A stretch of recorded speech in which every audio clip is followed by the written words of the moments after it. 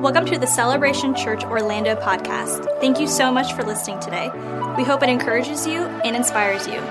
Here's today's message. There we go. I need to make the 9 o'clock service jealous. Man, I love the atmosphere. I love what God is doing in here, and I believe that He's going to continue to build on that today. Before I jump into today's message, I do want to take a moment to highlight kind of what this week really does represent for all of us as followers of Christ, and specifically what that means for us here at Celebration Orlando. You know, we acknowledge that this is the Passover week. It's the most sacred time for us as followers of Christ, where we have an opportunity to kind of recognize the journey of Jesus, starting with today, Palm Sunday, and ultimately concluding next Sunday with Easter services, resurrection, where Jesus dies on Good Friday, but He's resurrected, and what that means for us. And so we have a lot of amazing things planned. And so I want to invite you guys at 7 a.m. Somebody say 7 a.m. 7 a.m. every single day. We're going to be releasing some videos that are really brief, but are meant to serve as devotionals and encouragement as we highlight some key things that Jesus did at that time. We're out on location, guys. Like, I was out in the woods, man. Snakes were going by. I put my life on the line so that you guys can be encouraged by the gospel. And so all I'm asking you to do is at 7 a.m. What time is it? 7 a.m. Monday through Thursday. Just hop on to Instagram, or if you want to check out on YouTube, these brief videos, but it's really going to help us to have an intimate awareness of what Jesus did and really kind of see the chronology leading up to the empty tomb. And then on Friday, Good Friday, instead of 7 a.m., it's going to be 7 p.m. We flipped it on you. Say 7 p.m. 7 p.m. is going to be a special Good Friday service, very brief, but really helps us to understand the weight of what Jesus carried to the cross, and then we're going to be able to celebrate the empty tomb together. And so what that means is for next Sunday, as you heard Megan say, we're going to have 3 service options. So let me give you some context as to what that means for us. Last year, we had over 600 people that came and worshiped with us through our 2 services last year. It was powerful. But our venue, if you're here with us in person, it seats about 250. So with 2 services, even if we filled every single seat, we still didn't have enough last year, and our church has grown substantially since last year. And so what I'm projecting and kind of guesstimating is that we'll probably have between 750 to 800 people here next week, because we're going to get folks that typically don't come, we're going to get people that come every now and then, and we're going to have our regulars all coming at the same time. And so that means that our services are going to more likely be crowded. And that's not to be an encouragement, that's for us to celebrate the harvest of what the goodness of God is doing. But here's what I'm asking every single one of you. Because we know that this is going to be a time when anyone who's remotely connected to our church will all converge around that same weekend, that if you're part of our regular group core people, we're asking you to please come to the 12 o'clock service. Because the reality of it is, and just looking at human behavior, that a lot of folks who don't typically come to church, they're going to come to the earlier service. They want to get out to brunch. I want to get to brunch, but I get it. But what I'm asking for is for our core people, if you could come to that 12 o'clock service, that actually opens up seats for our 9 and our 10:30 service, and it'll help create space for people. We will have some overflow available, but for our 12 o'clock service, we won't. So we're asking a lot of our core folks to come to that 12 o'clock service so we can create space for folks that may have never come, or ones who come every now and then. We want to try to make as much space to accommodate as many people as possible. All the services will be identical, but that really will help us out. So I'm excited about what God's going to do for this Easter season. Can I get a good amen? Amen. Now let's jump into today's message. If you have your Bibles, I want you to join me in the Gospel of Mark, chapter number 11. The Gospel of Mark, chapter number 11. The account that I'm going to read to you about what we call the triumphant entry, is Jesus coming into Jerusalem. It's actually found in all 4 Gospels. There's not many things that John's Gospel comes into alignment with the other 3 Gospels, but this is one of those ones where you can kind of get a forensic perspective reading all 4 Gospels and looking at the different things that each author chooses to highlight. With this particular one, I love it because of the way that the writer just kind of gets into the action and really helps us to kind of almost feel the dust of what's going on. To give you some context, it's a Passover week, and Jesus has been in and out of Jerusalem over the years, and there's been a lot of momentum and a lot of attention that's been drawn. He's just resurrected Lazarus, and so now we have him coming into Jerusalem at this time. Now, Passover is the most sacred holiday for practicing Jews, and it still remains to be that, in addition to to the Day of Atonement. These are really powerful, sacred holidays that they still continue to celebrate. What this also means is that this is one of the holidays where no matter where you lived, everyone came to Jerusalem. So it's hard for us to really pinpoint, but I've looked and seen some scholars believe that was upwards of 1 million people all converging into Jerusalem at the same time. Just a ton of people. And so a part of that group of people are people that have been made aware of the ministry of Jesus over the years. You also have people that were in Jerusalem who benefited from many of his miracles. You also have the people that were following Jesus after he resurrected Lazarus. But then you also have some people that were part of the religious establishment that were anti-Jesus. We call them Jesus haters.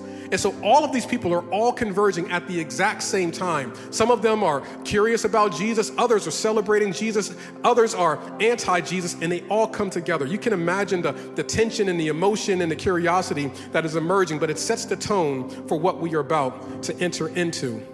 So starting here at verse number 1, it says this, "And when they approached Jerusalem at Bethphage and Bethany near the Mount of Olives, he sent 2 disciples and told them, 'Go into the village ahead of you, and as soon as you enter it, you will find a colt tied there on which no one has ever sat.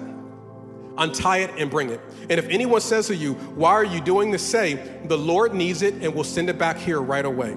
So they went and they found a colt outside in the street, tied to the door.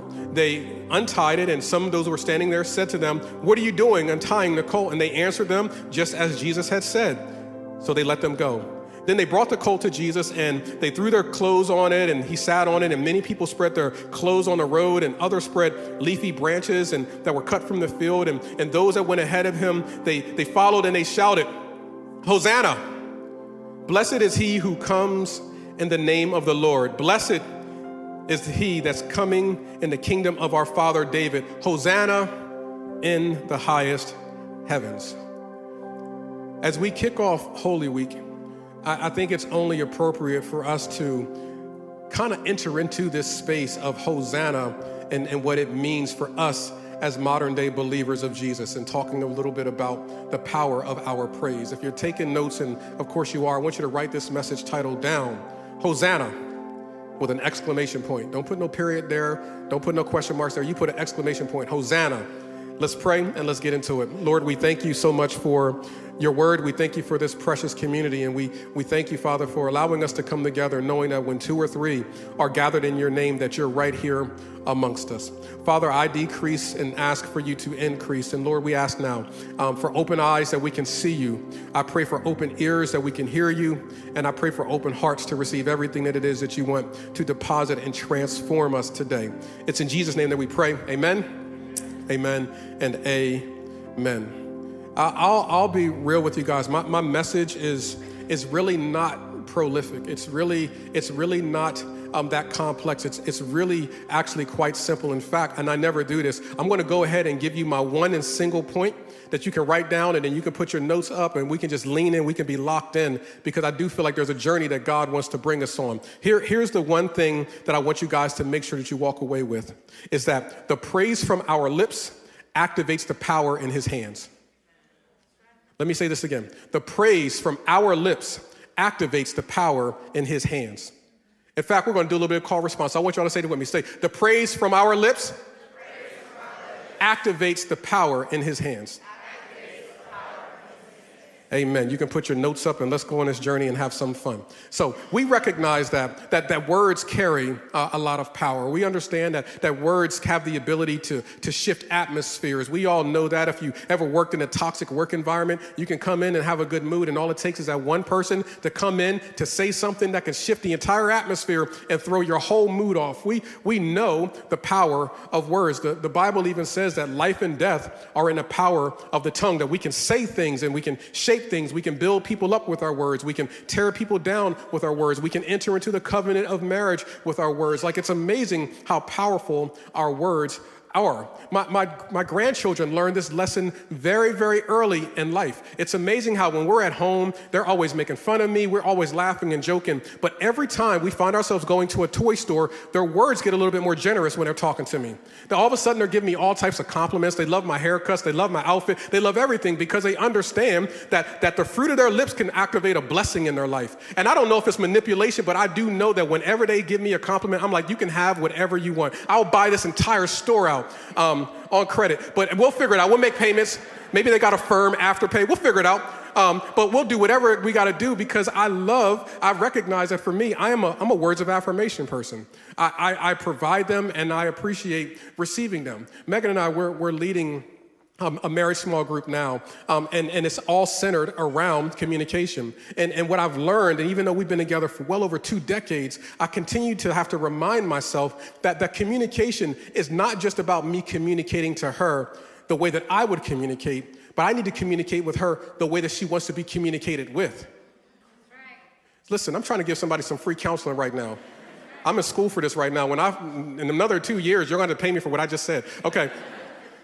But I recognize that I can't communicate with her on my terms, because what can happen is I'm speaking to her the way that I would want to be spoken to, and unfortunately I could be frustrated when she doesn't respond the way that I would respond.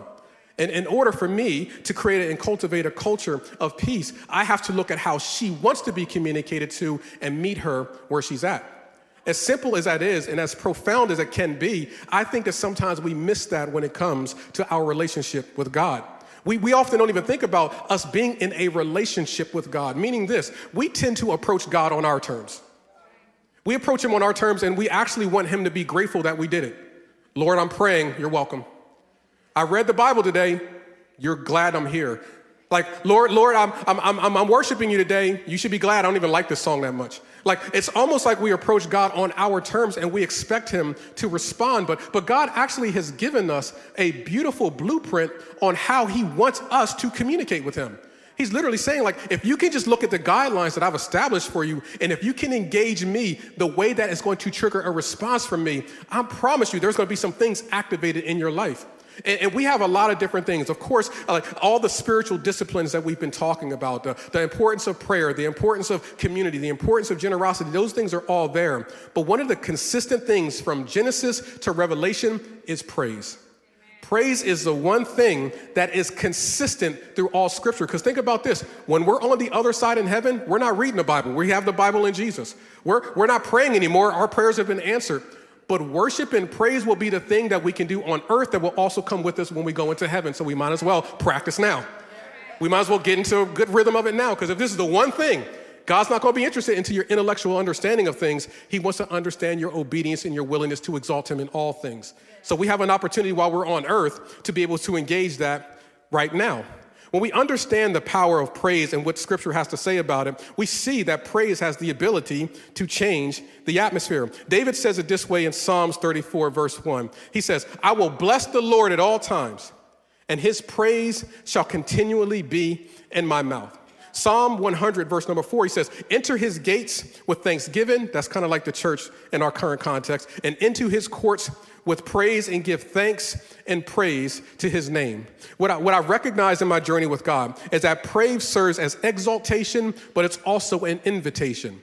I'm exalting God, but I'm also inviting him into my situation. Psalm 22:3 says this way, but you are holy, enthroned in the praises of Israel. This means that God is present in our praises, that when we lift our voices, that when we lift our hands, that we're inviting God to show up in our situation. To put it simply, our praise is like a beacon of light that attracts the attention of God. That the praise from our lips activates the power that's in his hands. This is why when we look at the text that we've just read, that we understand that in spite of the long travel and in spite of all that the people had personally been walking through, that when they began to think that they were in the presence of the Messiah, their feelings didn't determine their praise. They said, this is the Messiah, and we want to lift up praise to him because of who he is. Let's dig into it for a minute. Jesus is entering into Jerusalem. However, he wanted to make an entrance, and he's fulfilling the prophecy in Zechariah 9:9. You can write that down and go back and look at it. But what it's ultimately talking about is the day that the Messiah will enter into Jerusalem riding on a donkey that no one else has ever ridden. It's a very powerful prophetic declaration and fulfillment that Jesus is on with them. So he tells his disciples, okay, listen, I'm coming into Jerusalem, okay, and we got to make an entrance. We're going to fulfill this prophecy. So I want you to go ahead, and here's what I want you to do. I want you to to go into the village. I want you to find a donkey that's never been ridden. He's going to be tied up. I want you to untie him, and then I want you to bring him to me. If anyone says anything to you, I want you to tell them that the Lord has need of him, and that's it. Now, when I hear those instructions, that is incredibly detailed. Like Jesus didn't skip anything. That is a lot of detailed instructions. However, if I could be honest with you, it's still a little bit vague to me. He tells them where to go, what to do, what to look out for, what to say. He gives them all these instructions, but he leaves out something that I would almost need in order for me to move forward. Why? Like, you're telling me to do a bunch of things, but I don't understand why. It's almost like someone giving you a bunch of ingredients and you don't know what you're supposed to make. Like, what am I supposed to do with this? True story. Megan and I were talking, and she was like, you know what? I'm tired of going out and giving these stores my money. And Keith, I know you always cooking on a grill. It's time for me to show up, and I want to let you know that I still got it. And so I want to make some crab cakes. And I'm like, man, you going to cook, Megan? Praise the Lord. I don't care what it is. It's just, I'm thankful for you. Hosanna. So she's like, okay, I'm going to make these crab cakes. I'm like, cool. You're making crab cakes. I'll get up right now and get every ingredient we need. I get up. I'm driving down the street. I hear my phone go off. I see that it's her texting me. It's all good. I get to the grocery store. I pull my phone out. Now, you guys know me. Y'all know when I get to a grocery store, I'm on a mission. I literally am itemizing what lines I need to go into, what lanes I need to go into. I'm not walking around a store. I'm not wandering like the children of Israel. I know aisle 1, aisle 2, aisle 3, aisle 6, aisle 7, aisle 8. I'm out. Like, it's very, very clear for me when I need to move. So when I walk into the store, I don't know why I assumed that my wife would communicate with me the way that I want to be communicated with. Just give me a list and make it plain. She sends me a TikTok video. And as I'm walking in and I hit the button, there's people dancing and stuff, people looking over. I'm like, what am I supposed to do with this? And so I text her, I'm like, what am I doing with this? She said, oh, that's the TikTok recipe. I'm like, I don't need to see how to make it. I just need you to give me the list of the ingredients. She's like, well, you can watch the video and then you can break down what you need. I'm like, huh. The least you could do is tell me what items. Do we need all the items? There's like 20 different ingredients. I thought we saw some crackers that were there. Do I need to buy more crackers? Like, well, crackers are only 99 cents. I know, but that's 99 extra cents that could go towards my sneaker budget. Do we need crackers? Like, you gotta give me all the specifics. I went to the store knowing what I was supposed to do, but I didn't have the details that I felt that I needed. I say this in jest, but when we look at this text, we're literally seeing Jesus send these men with some very specific instructions without a clue of why they're doing it. Now, every leadership principle that I have ever learned says start with why. I've watched TED Talks on it. I've watched on effective ways to cast vision. Everything is all about you have to start with why, because why is the thing that brings about inspiration. When we start with why, it motivates people. In fact, I've been looking at some of the things that people talk about when it comes to talking about why, and they say that there's 2 ways to influence human behavior. You can manipulate them or you can inspire them. When you give them why, it serves as a tool for inspiration. I also see where it says, people don't buy into what you do, they buy into why you do it. Those are great leadership jewels, man. Those are great that you can use to run any business. It's a great thing to use when you're leading your family. These are wonderful things, but when I look at Scripture, I don't see it that way. And in fact, what I see more often than not in Scripture is that why is not provided until it's all done. So what if we're approaching God like he's a business model and we're missing out on the business of God? That what happens when we end up approaching God with all of the questions and we ask ourselves why, we're missing out on the what he wants to do. Why do I got to be the one to forgive instead of seeing what God wants to do once we do forgive? Why do I got to be the one that makes the phone call first instead of saying, but what is God going to do when I make that phone call? Why I got to be the one that turns the other cheek? They're the ones who offended me. They're the ones who betrayed me. Why I got to be the one to do it? That never seems to be the component that's necessary in order for us to see a move of God. We could all ask the why questions. We all have those moments where we're trying to bump up against understanding why God is compelling us to do something. But a valuable lesson that I've learned is that understanding is not a prerequisite of obedience in the kingdom of God. That there are moments when God couldn't be more clear. And if I could be real transparent with you, I haven't seen many miracles that happened because someone asked why. I've seen answered miracles when people said yes. That a lot of times we're stuck on the why, that we miss out on what God wants to do. And so as a fan of Nike, I've got a new theological statement, and that is just do it.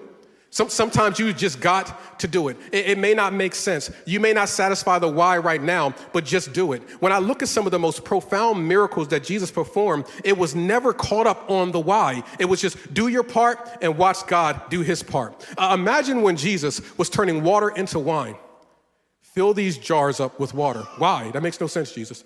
They're out of wine. Why am I doing this? But instead of them getting caught up on the why, they did it, and now they were able to see a miracle. Jesus feeds almost 20,000 people, and he says, man, bring me 2 fish and 5 loaves.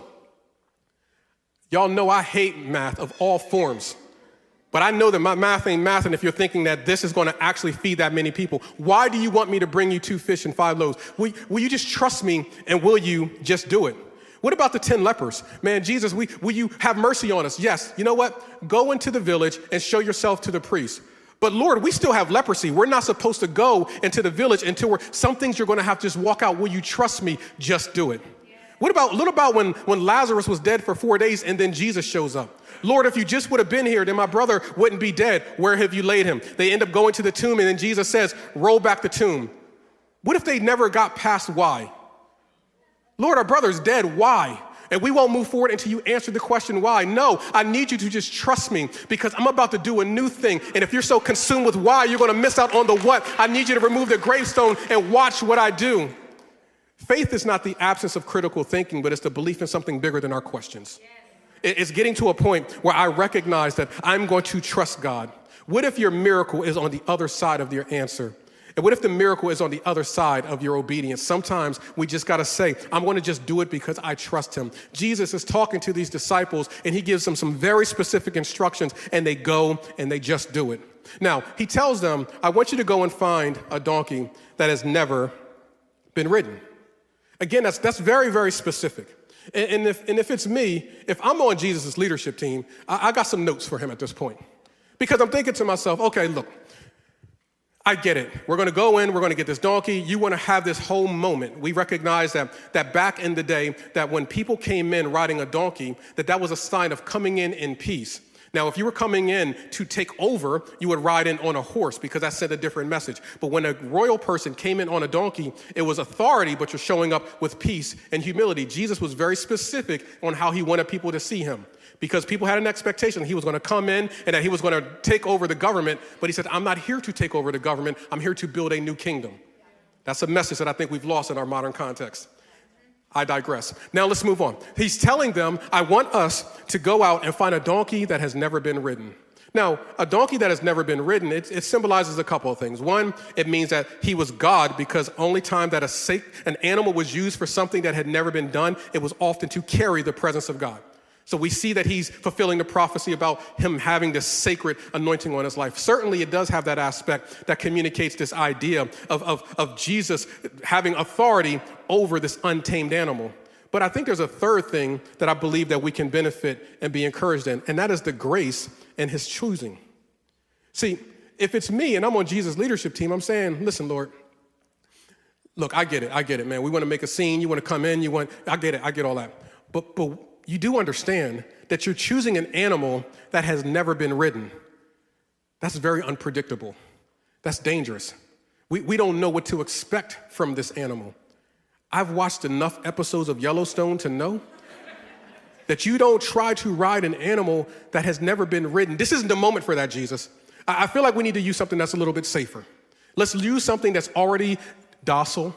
Let's use something that's already submitted. Let's do something that's already been trained. And then we can use this other wild donkey later, but this isn't the time to do it.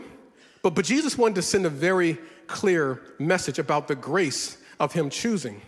Because what I believe God wants us to take away from this is that there's some of us that may feel like we're that donkey that's been tied up. And we've been watching all the other people being used. They got all this experience. They got all this wisdom. They got all this strength. They got all these things that they've accumulated through the years. I can only imagine if I can personify the donkey. And I don't know why I think about Eddie Murphy and Shrek at this moment. But I can only imagine them walking around and like, oh man, look, you've been tied to this post this entire time. Have you never been used? Bro, I've been on so many journeys. I am so strong. And what can happen before long, when we're not used long enough, we can think our lack of use means that it's a lack of value. And so it's those moments that I believe God wants us to look in his word and be encouraged. That God doesn't call the qualified, but he qualifies the called.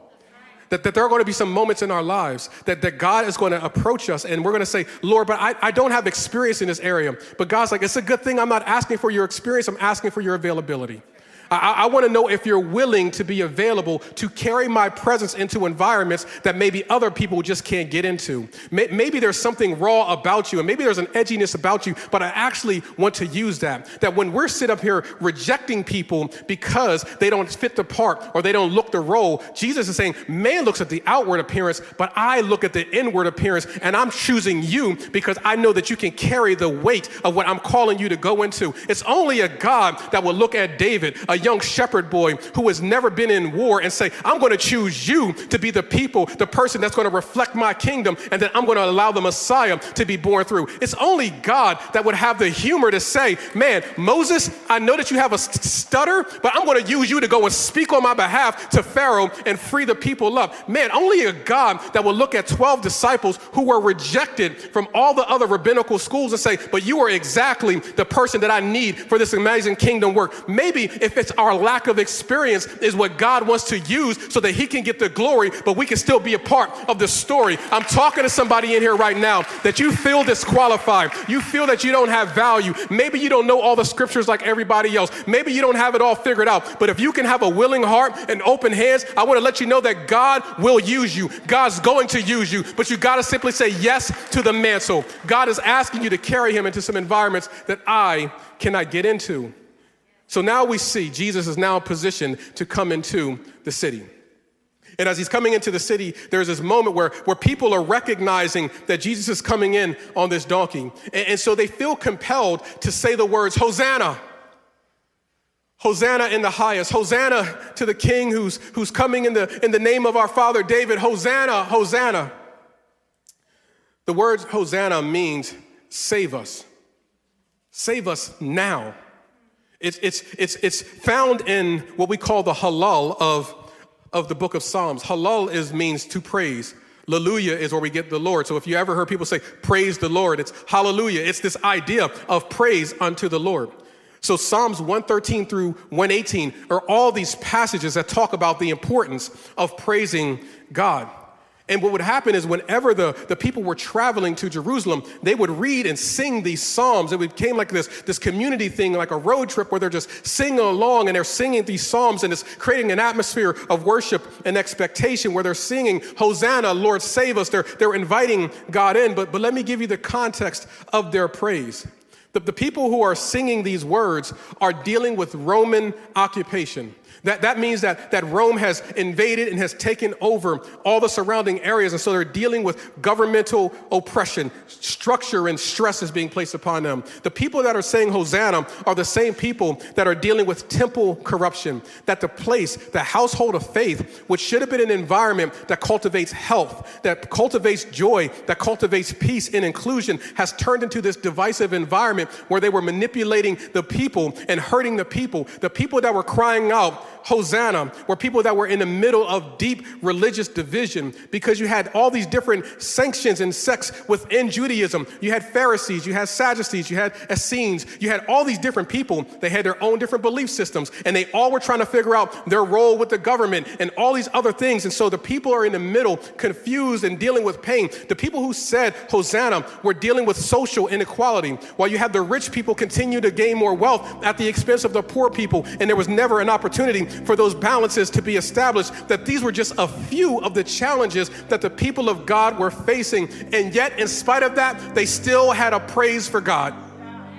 That even in spite of the oppression, they had a praise for God. That in spite of the corruption in the temple, they had a praise for God. In spite of the uncertainty with the government, they still had a praise for God. Hosanna. See, what we understand when we look at the words Hosanna, we understand that it's an exaltation, but it's also an invitation.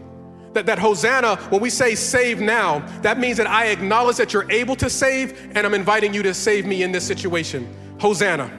Hosanna is saying, Lord, I recognize that you are good and I need to experience your goodness in this situation. Hosanna. The praise from our lips activates the power that's in his hands. What's really interesting is that every single thing that I addressed, Jesus dealt with that week. He confronted the temple. The first thing he did is he confronted the temple. Hosanna. He approached the religious leader who's been compromised politically. Hosanna. He began to bring judgment and bring things in order, which ultimately led to his crucifixion. Hosanna. That everything they had lifted their voice about, Jesus showed up in. It's amazing how the praise from our lips activates the power that's in his hands. You know, when I look at the list of the things that I just shared with us, I can't help but to see some parallels in the world that we live in right now. Because it seems to me everywhere we turn, there continues to be pain. There's no shortage of it. It seems like every other day I'm hearing about another natural disaster. Like when you really think about it, because sometimes we can have this sympathy fatigue where we just get to a point where we almost just lose the ability to recognize the reality of what's going on because it's so frequent.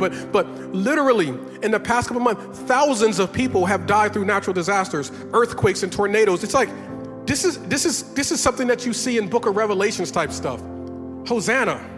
We see such extreme disparities between the wealth and the impoverished and the systems that support it. Hosanna. I don't feel guilty for being blessed, but I do feel convicted about what do you want me to do more of? Because I recognize that I'm a solution to the problem. Hosanna. Every single week as a church, we get inundated with prayer requests from another cancer diagnosis, another person dealing with depression. I just read an article where a 13-year-old boy who just killed himself because of the bullying that he was experiencing in school. It's hard to comprehend the suffering and the pain that we see. Our country is so deeply divided right now that I almost don't even want to go on social media because everything becomes a thing. I'm deeply concerned about the world that my grandchildren are going to be raised in. And my caution is that my granddaughters are going to grow up in a world that looks like the world that their grandparents grew up in. How do we get here? Hosanna. God, I don't understand it. And just last week, these precious lives were taken in another mass shooting. And here's the reality. Just saying that for some people will make people think that that's a political agenda. When you're just acknowledging that people are dying and we need God to show up. But we're so divided that we can't even acknowledge suffering without us having our political positions that we take. Hosanna.